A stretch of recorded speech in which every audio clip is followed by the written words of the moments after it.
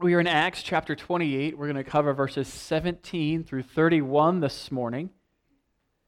And if you read ahead, you likely had some questions. The ending of Acts is a little bit peculiar. So much so that some people think that it's just a really bad ending. It leaves us with a myriad of unanswered questions. Whatever happened to Paul? Did he ever get before Caesar? Was he exonerated? Did he make it to Spain? What happened to Paul? Luke is silent on the matter.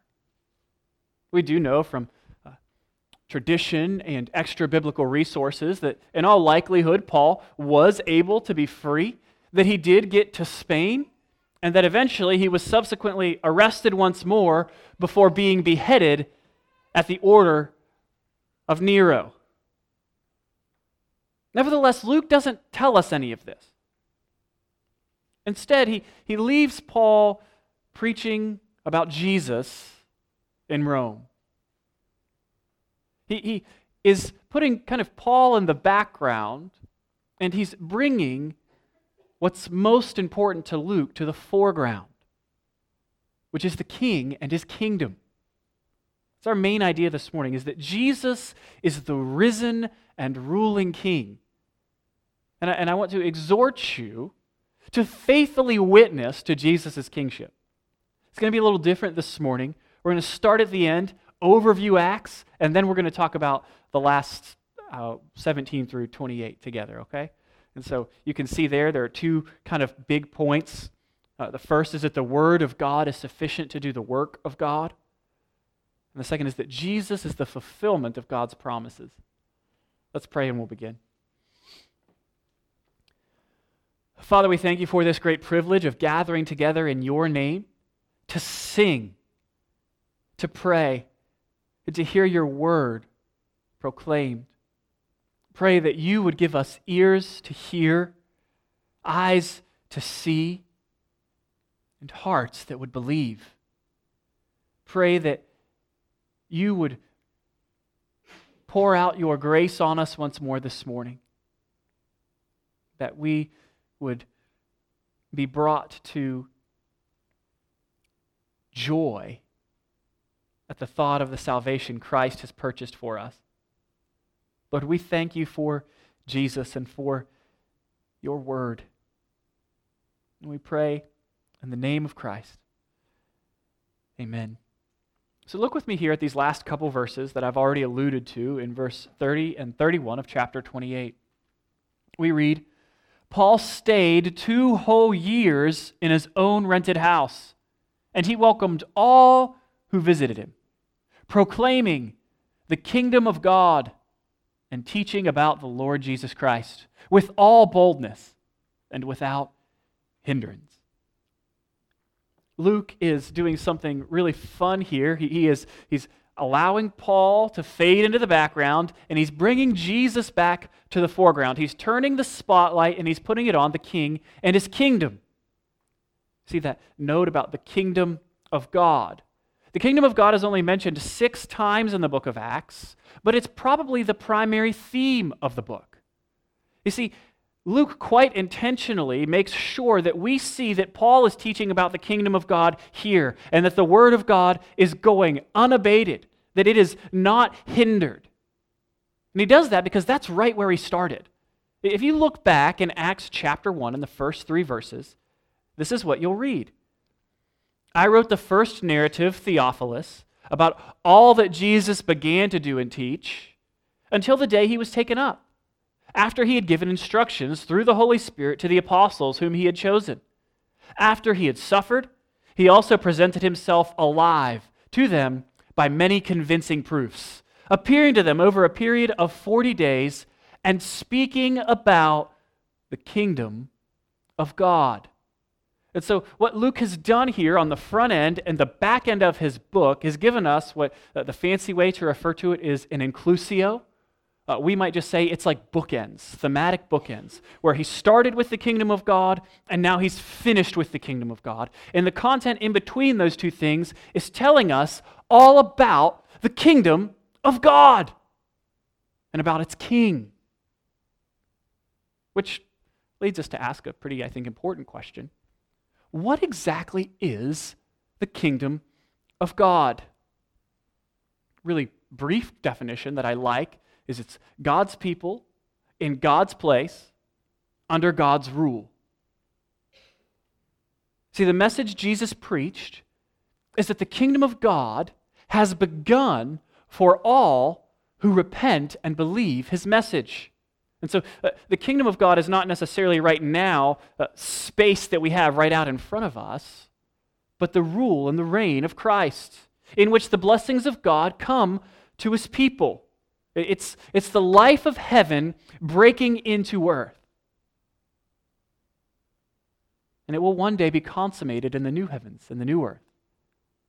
And so the King, Jesus, reigns over his people, and eventually when his kingdom comes in its fullness, it'll be the whole earth.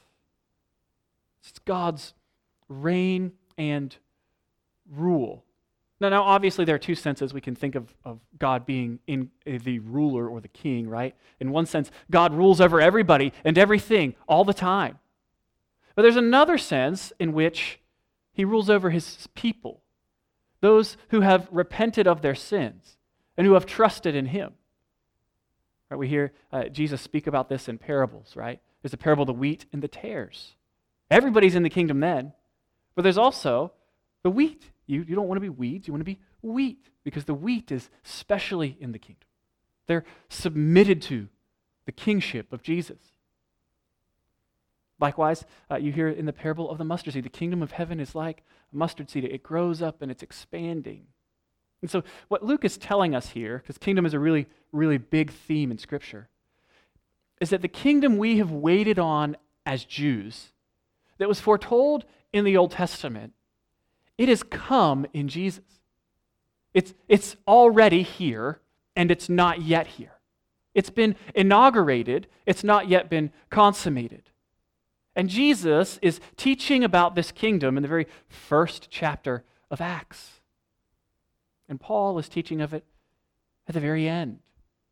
And it's because even though it's here already, and it's not yet here in its fullness, that time in between is a time of expansion. The kingdom expands when the gospel invades the hearts of the lost. The kingdom of God grows as men and women turn from their sins and put their faith in Jesus and submit themselves to the rule of Christ. And so as we see Jesus building his church in Acts, we see the kingdom growing. And the kingdom grows by his word proclaimed. That's why when persecution breaks out, Peter and the others early on in chapter 4, they don't pray for deliverance, but they pray this way. For in fact, in this city, both Herod and Pontius Pilate with the Gentiles and the people of Israel assembled together against your holy servant Jesus, whom you anointed, to do whatever your hand and your will had predestined to take place. And now, Lord, consider their threats, and grant your servants may speak your word with all boldness, while you stretch out your hand for healing, and signs and wonders are performed through the name of your holy servant Jesus. When they had prayed, the place where they were assembled was shaken, and they were filled with the Holy Spirit and began to speak the word of God boldly. They don't pray for deliverance from their circumstances. They pray for the boldness and the clarity to continue preaching the Word of God, to continue preaching Christ crucified for sins and raised for justification. They understand that they are living at a time where Jesus is still at work. I do love it in chapter 1 and verse 1. He says, I wrote the first volume about what Jesus began to do and teach. And you see, this volume is about what Jesus is going to continue to do. And he's going to continue to be at work by the power of his Holy Spirit and by putting his word into the mouths of his servants. God works in Acts through his word in the mouth of his Spirit-empowered witnesses. This is why Jesus gives them this kind of mini commission in verse 8 of chapter 1. But you will receive power when the Holy Spirit has come on you, and you will be my witnesses in Jerusalem, in Judea, in Samaria, and to the ends of the earth. We've summarized it a bunch of times this way, right? Jesus goes up, he ascends into heaven from where he rules and reigns. The Holy Spirit comes down, fills up the church, who then goes out proclaiming Christ. And in response to the word of God, God brings people into his church. That's what's happening in Acts. Jesus goes up, the Spirit comes down, the church goes out, and God brings people in. And the way that he grows his church, the way that the kingdom expands, is by his word and his work, as his witnesses proclaim it. See, the word of God is sufficient to do the work of God. And we read over and over again these summaries about how the word of God spreads, how the kingdom is expanding. In Acts chapter 6, verse 7, we read, "So the word of God spread, and the disciples in Jerusalem increased greatly in number, and a large group of priests became obedient to the faith." And then in chapter 7, Stephen is proclaiming that Jesus is the fulfillment of all the Jewish hope, that he's raised from the dead, and he's killed for it. And we read in chapter 8, Saul agreed with putting him to death.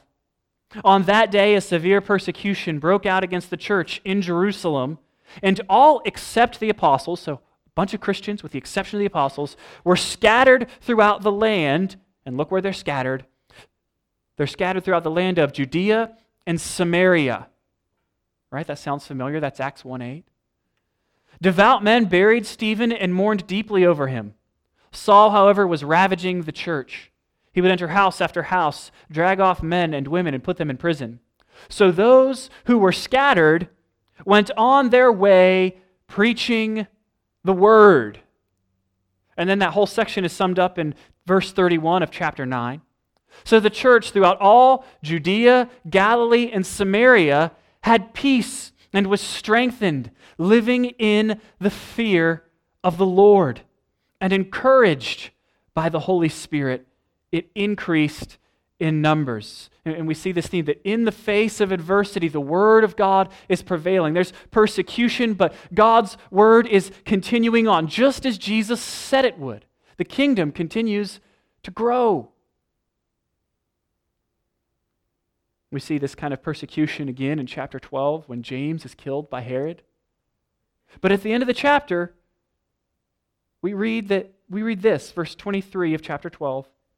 At once an angel of the Lord struck Herod because he did not give the glory to God, and he was eaten by worms and died. And then verse 24, but the word of God flourished and multiplied. The word of God is spreading in the book of Acts. God is building his church. Jesus said he would build his church and the gates of hell would not prevail against him or it. And that is what's happening in Acts. He's building. The witness of the church has filled up Jerusalem. It's gone into Judea and Samaria, and it's headed towards the last chapters, 13 through the end here, towards the ends of the earth. And it's not just spreading geographically in Acts. We see that the gospel spreads socially. That's why Paul is before kings and governors. It's being heralded to all strata of society. It's not just spreading socially and geographically, it's also spreading ethnically. Remember, Peter takes the gospel to Cornelius in chapter 10. And the Holy Spirit falls on them and they are baptized. And then he goes back to the church at Jerusalem and he's explaining what happened. He says, God has granted salvation to the Gentiles. And in response, they say, verse 18 of chapter 11, when they heard this, they became silent and they glorified God, saying, so then, God has given repentance, resulting in life even to the Gentiles. The gospel is going to all kinds of people in all kinds of places because the word of God is the power unto salvation for all who will believe in Jesus. The word of God is sufficient to do the work of God. Jesus is able to save from the lowest of the low. He can save the handmaiden and the slave, and he can save the king. He can save anyone who will turn from their sins and believe in him. He will even reconcile to himself those devoted to the occult and to demonism. You remember that? It's one of my favorite parts of Acts in chapter 19. You have those fake exorcists rolling around. Paul is healing a bunch of people. And you have the fake exorcist over here called the Seven Sons of Sceva, right? And they're kind of this traveling band. And they're going to try to perform an exorcism on a guy. And when they do it, they say, in the name of this Jesus, hocus pocus, we command you to come out. And the demon replies, I've heard of Jesus. I've heard of Paul. But who are you? And then the demon proceeds to beat up the seven sons of Sceva and strip them of their clothes so that we are left with this image of them fleeing naked and humiliated. And then all the people look around and they take their magic books and their spell books and their superstitions and they have a big bonfire. And we read in verse 20 of Acts chapter 19, in this way, the word of the Lord flourished and prevailed. The word of God is sufficient to do the work of God. God is growing his church. He's expanding his kingdom through his Spirit-empowered witnesses, that's you and me, the church, through his church by putting his word in their mouth. The church, the witnesses, Peter, Paul, are responsible for proclaiming the word of God. And it's the word of God that does the work of God. It's the word of God that brings dead people to life.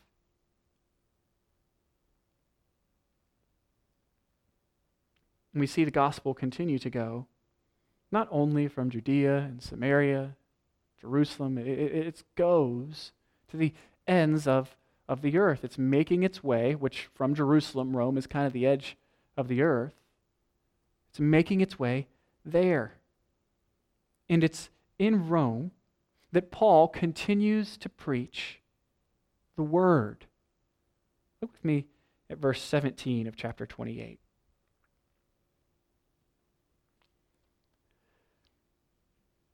I'm going to actually start at 16.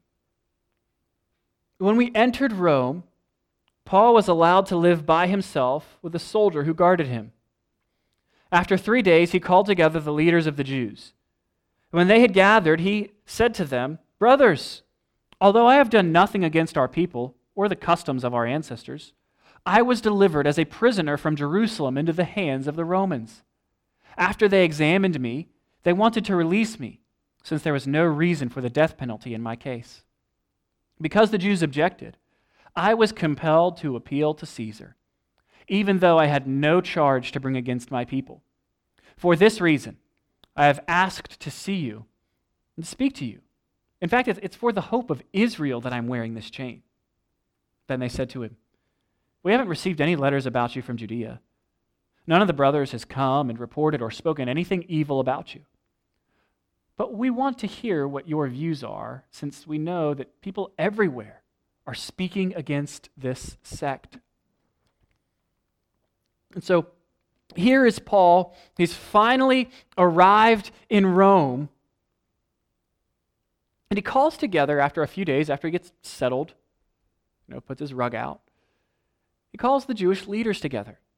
And he explains to them, really simply, he boils it down to like two things. Like, the reason I'm here, reason number one I'm here, is I have been falsely and unjustly accused of violating the temple, of violating the customs of our people. I'm innocent. That's point number one. I'm innocent. I've been falsely accused. Point number two, I am not going to bring a countercharge against you, my people. I've been unjustly accused, but I'm not bringing countercharges. In fact, I'm actually here not because I oppose Israel or Israel's God, but because of the hope of the resurrection. It's because I believe the scriptures that I've ended up here. And they have their interest piqued a little bit they say, we actually haven't received any correspondence about you. This would have been unusual. When he was sent to Rome, there would have been correspondence sent ahead of or behind him so that they would know what the charges are. But they haven't received anything. Nobody knows much about him. They're saying nobody's even said anything evil about you. They say, but we do want to hear about this Jesus stuff. We don't know much about it, but we know that everyone everywhere is speaking against this sect, speaking against Christianity. And so Paul says, that's great. Come, I will tell you. You want to hear about it? I'll tell you. Verse 23. After arranging a day with him, many came at his lodging. From dawn to dusk, he expounded and testified about the kingdom of God. He tried to persuade them about Jesus from both the law of Moses and the prophets. Some were persuaded by what he said, but others did not believe. And so we can see what Paul is doing. He is saying, the kingdom of God has come in Christ. It's been inaugurated, and it will one day be consummated. But right now, it's not a geopolitical kingdom like we thought. He didn't come to just conquer Rome and conquer our enemies. No, he came to conquer death and sin. He came to save us from the greatest enemy. He's saying, friends, this king is the hope of Israel. He's the hope you were waiting for. Right? He's the true and better Moses. He's the true and better David. He's the one to whom all the law and all the prophets had been pointing. His kingdom has come, and you can enter in if you will turn from your sins and trust Him. He's atoned for your sins by hanging and dying on a cross. See, Jesus came, and His kingdom, His kingship was in some ways begun. In some ways He was enthroned when He was mocked and had the garments of a king put on His shoulders before being stripped, and then having the crown of a king put on His head. And having the message above Him as He hung on the cross, here is the King of the Jews. He was being lifted up so that He might die for His people. Jesus' kingdom is upside down. It's a kingdom where the king gives his life in service to his people. And indeed, he didn't stay dead. He was raised, and he's at the right hand of God, ruling and reigning. And Paul is telling them, the king that you have been waiting on, the kingdom that you have been waiting to come is here. Enter in. Enter into it.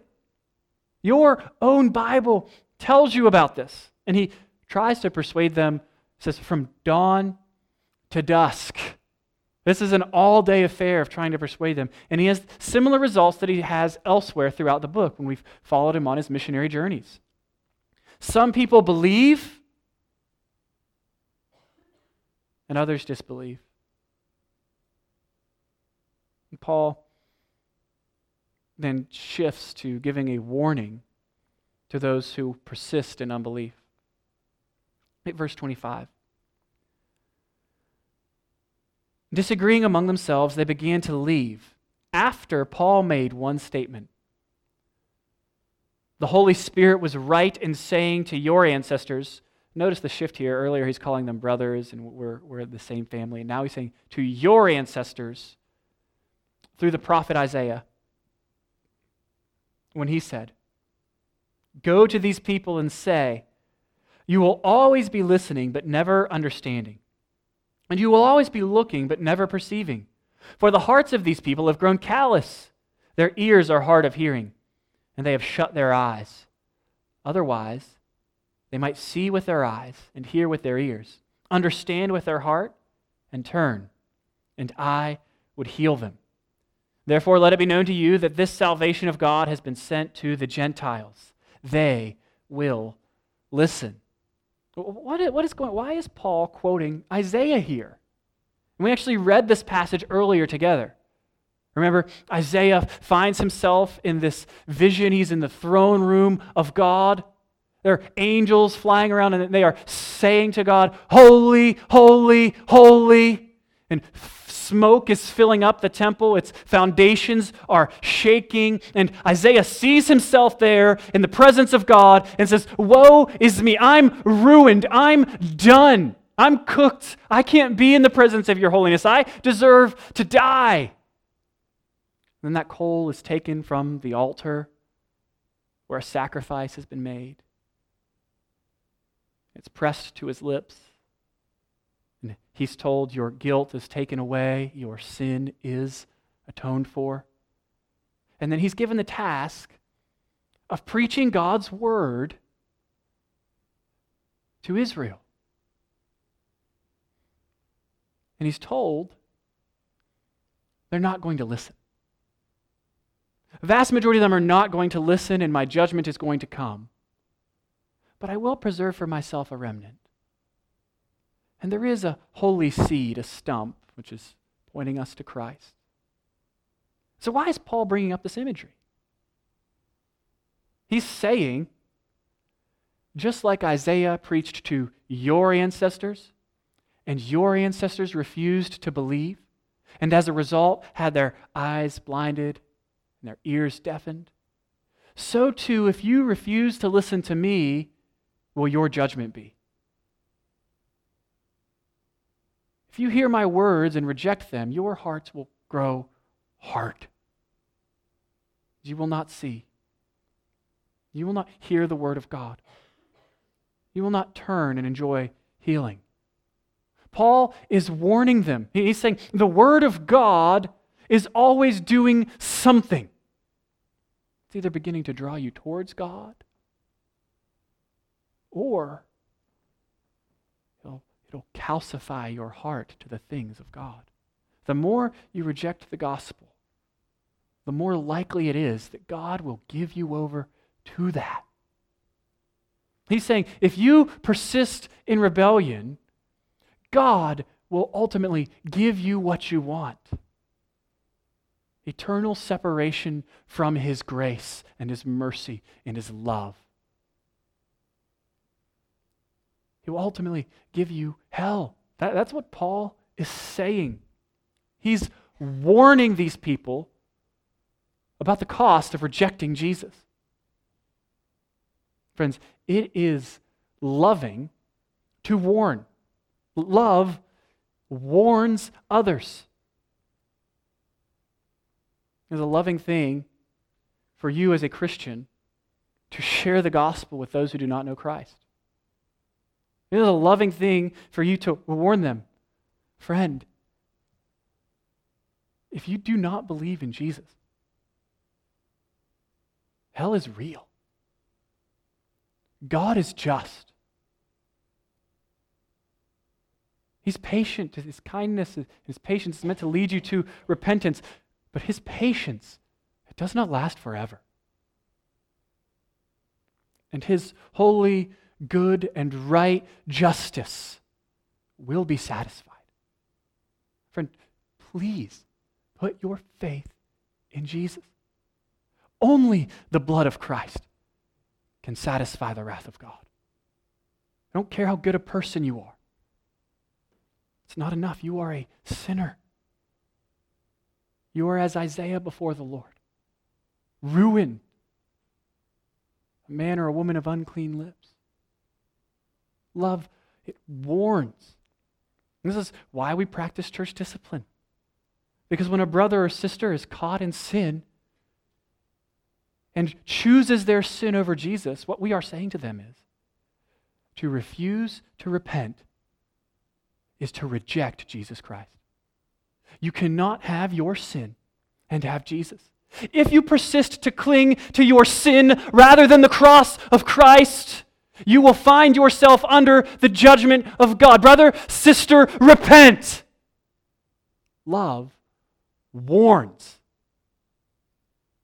When Chelsea and I first moved here, we used to like to take our new visitors to Crabtree Falls down the way. Some of you have been there. It's like 2-mile hike-ish up. And so I don't know, it was just a thing we did. We'd always take new visitors up there. And without fail, every time, we'd get about halfway up, and there's some really cool-looking spots where you think to yourself, if I could get a little bit far out there, maybe on the rocks, I could get a really great Instagram picture, be great on my Facebook profile. I can get some great pictures, or I can see farther. It would be really fun to climb out onto those rocks. And without fail, I don't know about without fail, but I would point to the sign and say, the sign says, don't go beyond this point. And oftentimes I'd be saying it to my wife because she's one of those people. I'd say, don't go beyond this point. And you have to decide, is the sign there to ruin your day and to ruin your good time, or is the sign there to save your life? Because if you're from the area, you know people have died while walking right past the signs that warned them of the dangers ahead. Friends, love warns. And Paul loves those to whom he is preaching. And so he warns them of the wrath to come. He warns them of their need to flee from their sin and to shelter in Jesus Christ our Lord. Tells them to put their faith in him. He warns them, and then he also, this is really neat what Paul does, he tries to woo them towards Christ. Woo is kind of an old word. They used to woo your spouse, right? He tries to woo them. In verse 20 he says, let it be known to you, this salvation of God has been sent to the Gentiles. They'll listen. You see what he's doing there? See, these promises that you have been waiting on, that your fathers' have been waiting on to come to fruition, well, they've come to fruition. And I'm going to take this message, and I'm going to take these promises, and the Gentiles are going to believe them. They're going to have your promises.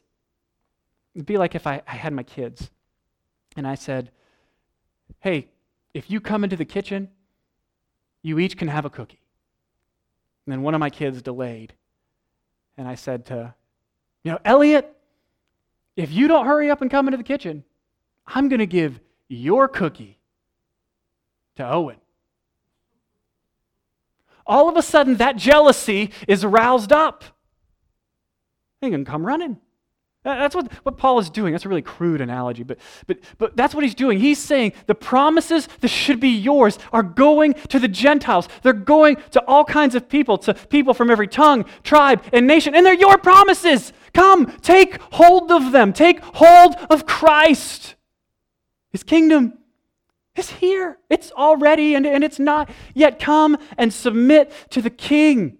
He's created a new people, his church. And they are not mono-ethnic, but multi-ethnic. Come and be a part. And then Luke gives us that ending where Paul stays for 2 whole years in his own rented house, welcoming all who visits, proclaiming the kingdom of God, teaching about the Lord Jesus Christ with all boldness and without hindrance. And what we see is that even though Paul is chained, and he says this in somewhere, I think in Timothy, Philippians, even though he's chained, the gospel is unchained. It might appear as if he is in bondage, but the word of God is flourishing. It's prevailing. Think about the guards that would have had to have been chained to Paul as they cycled on and off shift, always hearing the gospel. Think about those who came to Paul, always hearing the gospel. Think about the letters that Paul wrote from his prison that are in your Bible.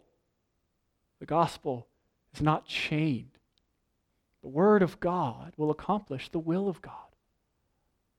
The word of God is sufficient for the work of God. So we're left with this picture of Paul kind of in the background and the kingdom in the foreground. And I think part of this is to show us that Luke wants us to understand his whole gospel in light of Jesus building his kingdom and in light of Jesus building his church, but also to call us into the story, to say the work is not done. See, from one vantage point, if you're in Jerusalem, Rome is the ends of the earth. But from another vantage point, Rome was the center of the world. The perfect conduit through which ministry could continue to flow out. Indeed, the gospel has gone from Jerusalem to Judea, Samaria, to the very ends of the earth. But it's not yet gone to every corner of the globe. And you see, we are invited in. We are invited in here. We are part of what some call like Acts 29 or Acts 30. We're in the other chapters of Acts that aren't written down, where Jesus continues to work through his Spirit-empowered witnesses who herald his word, where Jesus continues to build his church, where Jesus continues to expand his kingdom. And you go, well, how does he do it? By his word. Go therefore and make disciples of all nations, baptizing them in the name of the Father and of the Son and of the Holy Spirit, teaching them to obey everything I have commanded you. And lo, I am with you always to the very end of the age. Church, this is not just a book about Peter and Paul. This is a book about all the nameless Christians, all the unknown churches that help contribute to the work of God. Yes, he focuses in on Peter and Paul, but the gospel got to Rome fine way before Paul. He wrote the letter to the Romans 3 years before he got there. How do you think the gospel got to Rome? Well, through the mouths of faithful witnesses. How do you think Paul is able to stay for 2 years at his own rented house when he's a prisoner? Who do you think pays for the bill? The church. The church in Rome, in the same way that he was supported earlier. God has continued to provide for his needs. I think this shows us something important. Let me back up. Our mission as a church is to know Jesus and to make Jesus known. Know Jesus, make Jesus known. To worship Jesus and to witness to Jesus by making disciples of all nations and proclaiming the gospel. All of us are called to be a part of missions. Not all of us are called to go, but all of us are responsible. Some of us might go, and some of us will stay here. All of us are to be involved. And when we see the church here is supporting Paul financially, supporting his ministry. While Paul goes, he's in prison. Likewise, we will be supporting someone's ministry, or we should be going ourselves. This is what obedience to the Great Commission looks like. We want to make sure everyone in the whole world knows our glorious God and King. You love, missions is not that complicated. You either go down into the well or you hold the rope. Either way, there should be scars on your hands. And so the question for us is, do we have scars of faithfulness? Are we really being about the expansion of the kingdom of God in the world? Are we about Jesus building his church as we go forth and proclaim faithfully his word? And then secondly, those of us who stay behind, which is most of us here, you live here, we're part of this church. It doesn't absolve you from sharing the gospel. Right? You know, the only difference between a foreign missionary and you and I, ordinary Christians, is location, not purpose. We're still called to witness to the Lord Jesus Christ, wherever he places us. We're called to witness here. We're to be a part of what God has called us to do. We want to worship him together. Our church wants to be a corporate witness that Jesus is alive. That's why we gather on Sunday mornings. You ever think about how weird it is that on Sunday morning we gather together? How weird it is that we sing songs and pray and participate in the Lord's Supper, that's unusual. We do it because the gospel is true, because our sins have been paid for, and because Jesus is alive. Friends, Jesus is the risen and ruling King. The gospel is still spreading throughout the world, and it's our responsibility to faithfully witness to Jesus' kingship. Let's pray that we would be faithful as a church and as individual Christians in fulfilling this task. Let's pray. Father, we thank you for your word. We thank you that though our sins are many, your mercy is always more, that you always stand ready to forgive. And we merely need to repent and come home to you. We thank you that we are as prodigals, and you are as the prodigal's father, running out to meet us, to dote on us, to give us your blessing, to put a robe on our back and ring on our fingers. Lord, we thank you for your lavish love, your incredible grace, your never-ending mercy. We give you praise for this. Thank you for saving us from our sins, for saving us from death. We praise you that death is not the final word in our lives, but resurrection and life. We pray in the name of He who is the way, the truth, and the life, our King Jesus. Amen.